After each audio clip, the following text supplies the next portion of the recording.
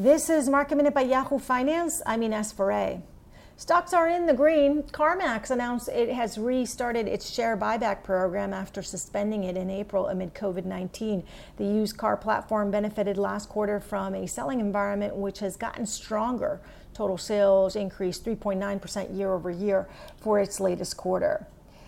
Netflix is in green territory after a price target increase at Jefferies to $570 under the premise that a potential price hike for subscribers in a market-by-market basis will result in anywhere between $500 million to $1 billion in incremental revenue for the company in 2021. For more Market Minute news, head to yahoofinance.com.